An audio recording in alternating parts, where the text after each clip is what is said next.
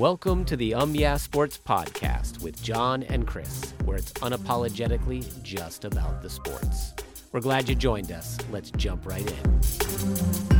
It's the September 21st episode of the Yeah Sports Podcast. It's your quick Wednesday night episode of the show. I'm Chris, and with me, as always, is John. Hey, listeners, if you haven't subscribed, please do that. That helps us. It helps you. Get the latest episodes as soon as they are available. And we're over on Twitter at Yeah Sports. Come talk to us. Hey, John, man, how are you? I'm doing well. How are you? I am not too bad. A couple weeks into the NFL season, starting to see who teams are for real. Yeah. A little bit here and there. One team that I think is kind of surprising is the Miami Dolphins. Yeah, the scheme, in my opinion, that Mike McDaniels has cooked up for Tua is the correct one, because in a lot of ways I was afraid that they were going to use Tyreek Hill in a lot of go routes and try to get him a lot of touchdowns, and they did that at the end of the game. But at the beginning of the game, mostly it was just short little passes to intermediate passes, and he did a fantastic job with that. And that was really smart, because then it built his confidence up before then, and then that allowed him to do the deep ball, which also went really well for him because they've got Tyreek Hill. Yeah. And I think Tyreek Hill came at the right time. Yeah. Because in a lot of ways, people were writing off Tua and saying he's not a franchise quarterback, he can't play football, he should not have come in the NFL, blah, blah, blah. But now Tyreek Hill's there, and Jalen Waddle's there, and Gesicki's there. So now they've got a really good core of wide receivers / tight ends that he's been doing a great job getting the ball to. Fantasy points are through the roof, at least for last season, or last week. Last week. For both of us. But I think in a lot of ways, I don't think it's that surprising that Tua is a good quarterback. I think he just had a very interesting situation with the Miami Dolphins. He didn't have good wide receivers. Now he's starting to have a lot of speedsters that can turn those short passes into long passes, which complements his strength quite well, because then he doesn't have to always launch it deep, which is when he has a little bit of trouble with accuracy. And you could tell a lot of times when he did the deep ball, it didn't always get to the wide receiver perfectly, and he had to run down the ball and catch it and all that stuff. But regardless, that's Tyreek Hill, and Tyreek Hill's job is to get back to the football no matter where it is, and he does a very good job of that.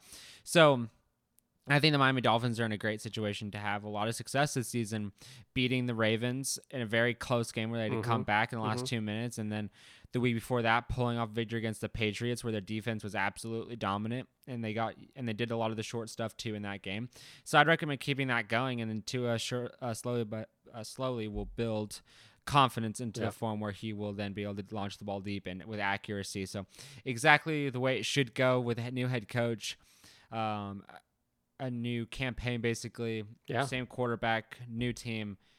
Tyreek going to the Dolphins was a smart decision, and it looks like everything's pointing in the right direction. It should be fun to see what happens. It's harkens back to the Marino days, getting the ball around. Yeah. All right, so question for you.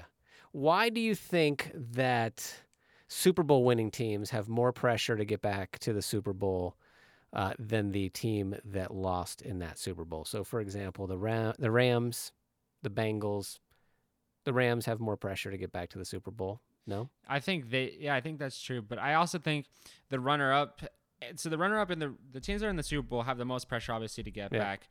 But I think in a lot of ways, there's the target on their back mentality for the Rams. So there's a lot of pressure at the beginning of the season to get back to the Super Bowl. But if they make it to the playoffs and get eliminated, the attention doesn't turn to, okay, that team sucks. Like, take the Tampa Bay Buccaneers. They got eliminated by the Rams, but they went to the Super Bowl the year prior and won it. But then when they got eliminated, people that are Bucs fans were upset, but the attention then turned immediately to the Rams.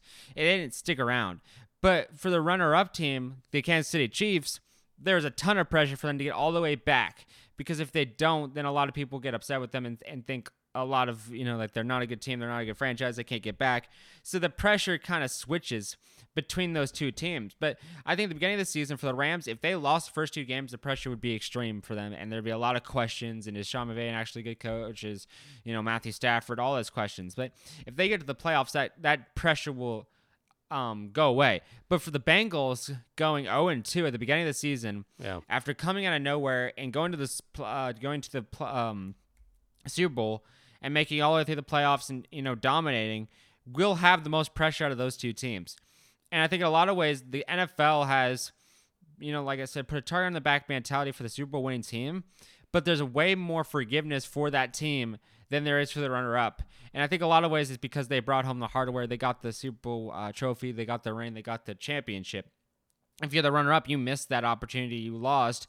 So now the pressure's on you to see, how are you built? What's your franchise? How are they built? And can they get back to that championship? And can you even win? So I think right now what's going on is throughout the league, you notice that everyone's like really honing in on the Bengals. Their offensive line, Joe Burrow, the sacks, everything is just about the Bengals and how they lost the Cowboys in a close game. And I think the Rams eliminated themselves from that conversation with that win that was very close against the Falcons, which was a very good game. So I think the NFL has made it so that both the teams have pressure, but I believe that the runner-up might have more pressure than the previous NFL or previous Super Bowl winning team, because you hear it every year. It's like they hope to get back, but that's really difficult to do. It's difficult to repeat, all that information. That is what they always say. But for the runner-up team, it's not that same forgiveness of it's hard to repeat and get back in there. It's get back in there and prove that you can, hold your own against the best of the best on the opposite conference. So I think it's an interesting dynamic of how the NFL works. And I think if the Bengals don't make it back, the microscope and the media coverage of that team in the offseason will be extreme. And the scrutiny of both the head coach, the offensive line, the GM, and Joe Burrow will be amplified 100%, because there's a ton of good AFC teams. So if they can't make it back, it's because you got to go through the Dolphins. They got to go through the Bills. They got to go through the ringer to get back. You got to go to the Chiefs, possibly, if they are able to beat the Bills and stay in or whatever. But they got to go through a really good AFC to get back to the Super Bowl. So they should have just as much forgiveness, but the microscope is kind of amplified. And we saw that with Joe Burrow, saying in a press conference, let's just relax. It's just 2 games, plenty of time, work through it, get back, come on. And trying to get the media off his back a little bit and the way they've been playing. But it's just an interesting situation of how much media time we hear about the Bengals and how little we hear about the Rams, and how after they lost to the Bills, it was not really like this team's a bust. It's more like, okay, they made a mistake. There's a couple turnovers, iffy. Okay, they came back and won, so that pressure's gone. So I think it's an interesting situation that the NFL finds itself in. I think this doesn't really just fall in the NFL. I think this falls everywhere. Even in basketball, the Celtics have a lot of pressure to get back on them. So it's just the way it works, where I feel like, and this is something I was just thinking about the last few days, is why is the pressure just on one team or the other? And why is it just on the runner-up? And I think that's probably why it's, you were there, you lost, now get back there and win and prove that you can, hold your own. Otherwise, what was really the reason you won? Which is kind of the weirdest thing I've ever heard in media, is when people ask what really happened, because it's the same team. What really happened was the competition got better and they struggled in a game, and it came back to the last second and a field goal ended up losing them the game.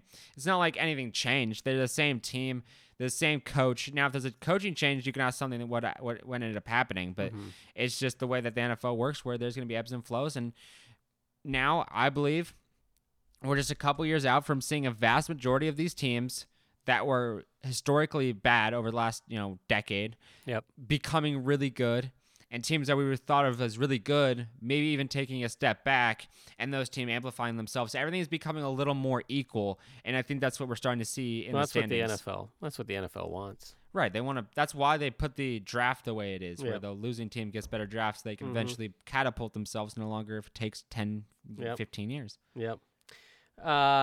Before we talk a little bit about the games upcoming, any games that you want to talk about from last week that caught your eye, or anything interesting happening?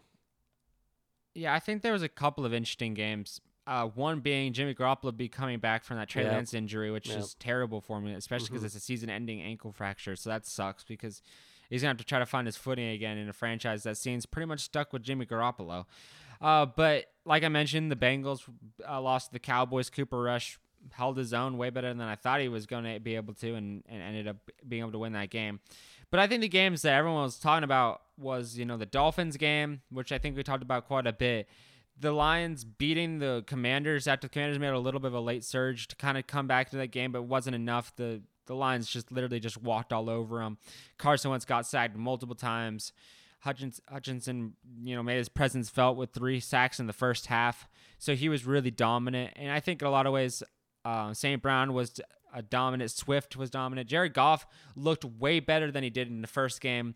He was throwing the ball way more accurately, getting more, deep balls. He just needs to dial it back a little bit because he's overthrowing his wide receivers a little bit. But once it all clicks, this franchise is going to be really, really good. And I'm excited to see what the Lions do, especially with that 101 record, which is a lot of teams' records and wide open for anyone to take advantage of. But I think in a lot of ways, there was a couple of really close ones, but the games that were like the best games that everyone's like thinking about, and then also the Bills absolutely destroying the Tennessee Titans. Yeah, that one was surprising. That one.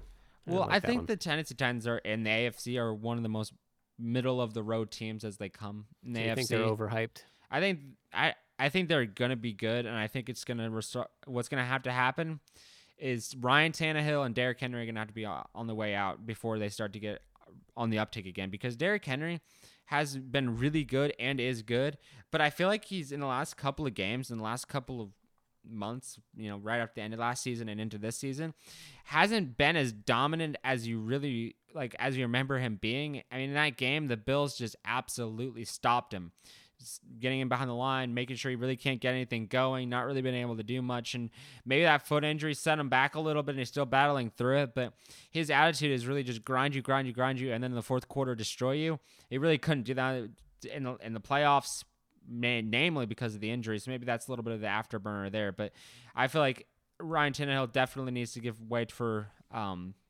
Malik Willis to come in, Treylon Burks, Mr. Trees, Bobby Trees, but those guys need to come in and play, and then we'll start to see the little bit of the uptake for the Titans. But that was not surprising in my opinion. The Bills are one of the best AFC teams, and if they can't make it back to the Super Bowl, I'm going to be so sad, because Josh Allen deserves that victory.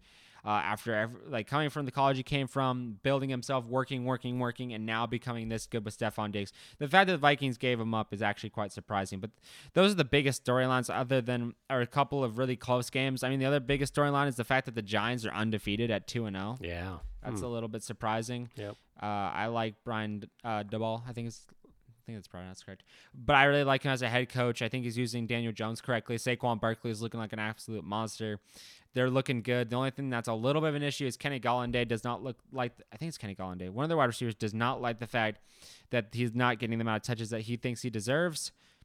But I also heard the rumor that it's possible. There's also a couple rumors floating around.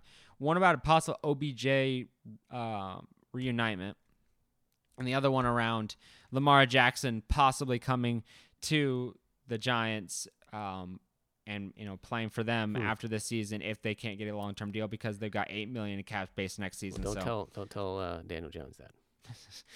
Daniel Jones knows his fifth-year option is not picked up, so he's going to have to play the greatest year of football he's ever played. Okay. All right, well, let's wait till Friday to talk about this weekend's games. There's game on tomorrow. Okay, yeah, what's tomorrow? Browns. Steelers-Browns. Okay, that's decent. Two 1-1 teams. Fine game. Yeah, I think that's a good one. So Thursday, it's what you come to expect Thursday from night. Thursday night football. No, I think that actually they with the Amazon transition here, they had a great game last week. Stepped up the quality of the matchups for Thursday nights. The Chargers and the Chiefs was a great Thursday matchup. Yeah. So that'll be fun. And then let's wait till Friday to talk about the You know what? One thing we didn't mention was the Monday night 2 games. That was fun. Having the doubleheader. Yeah, the that was Eagles cool. And the Vikings and the. I think they're going to do that a few times this season. They're doing it a season. couple more times later, but unfortunately, I turned my attention way more to the Bills to watch the. Yeah, they were both kind of lopsided games. Yeah, so that's what kind of Vikings wasn't so cool, but destroyed. Yeah, and Aaron Judge, what 60 home runs? 60 home runs, and that's a lot. Tied Babe Ruth. That's a lot. Most in a season by a Yankee. All right, cool. Let's get out of here. Alrighty. All right, man. Listeners, thank you for listening. We appreciate you. Please do subscribe if you haven't done so already. Also, go check out www.sports.com for the latest sports news and headlines curated for you from around the web. Go to the local sites. We go to the socials, and we just kind of aggregate it all, bring it all together for you. It's free. There's no ads on there, except for the podcast. So, but you already know about that. So, cool. See you next time. See ya. All right. God bless.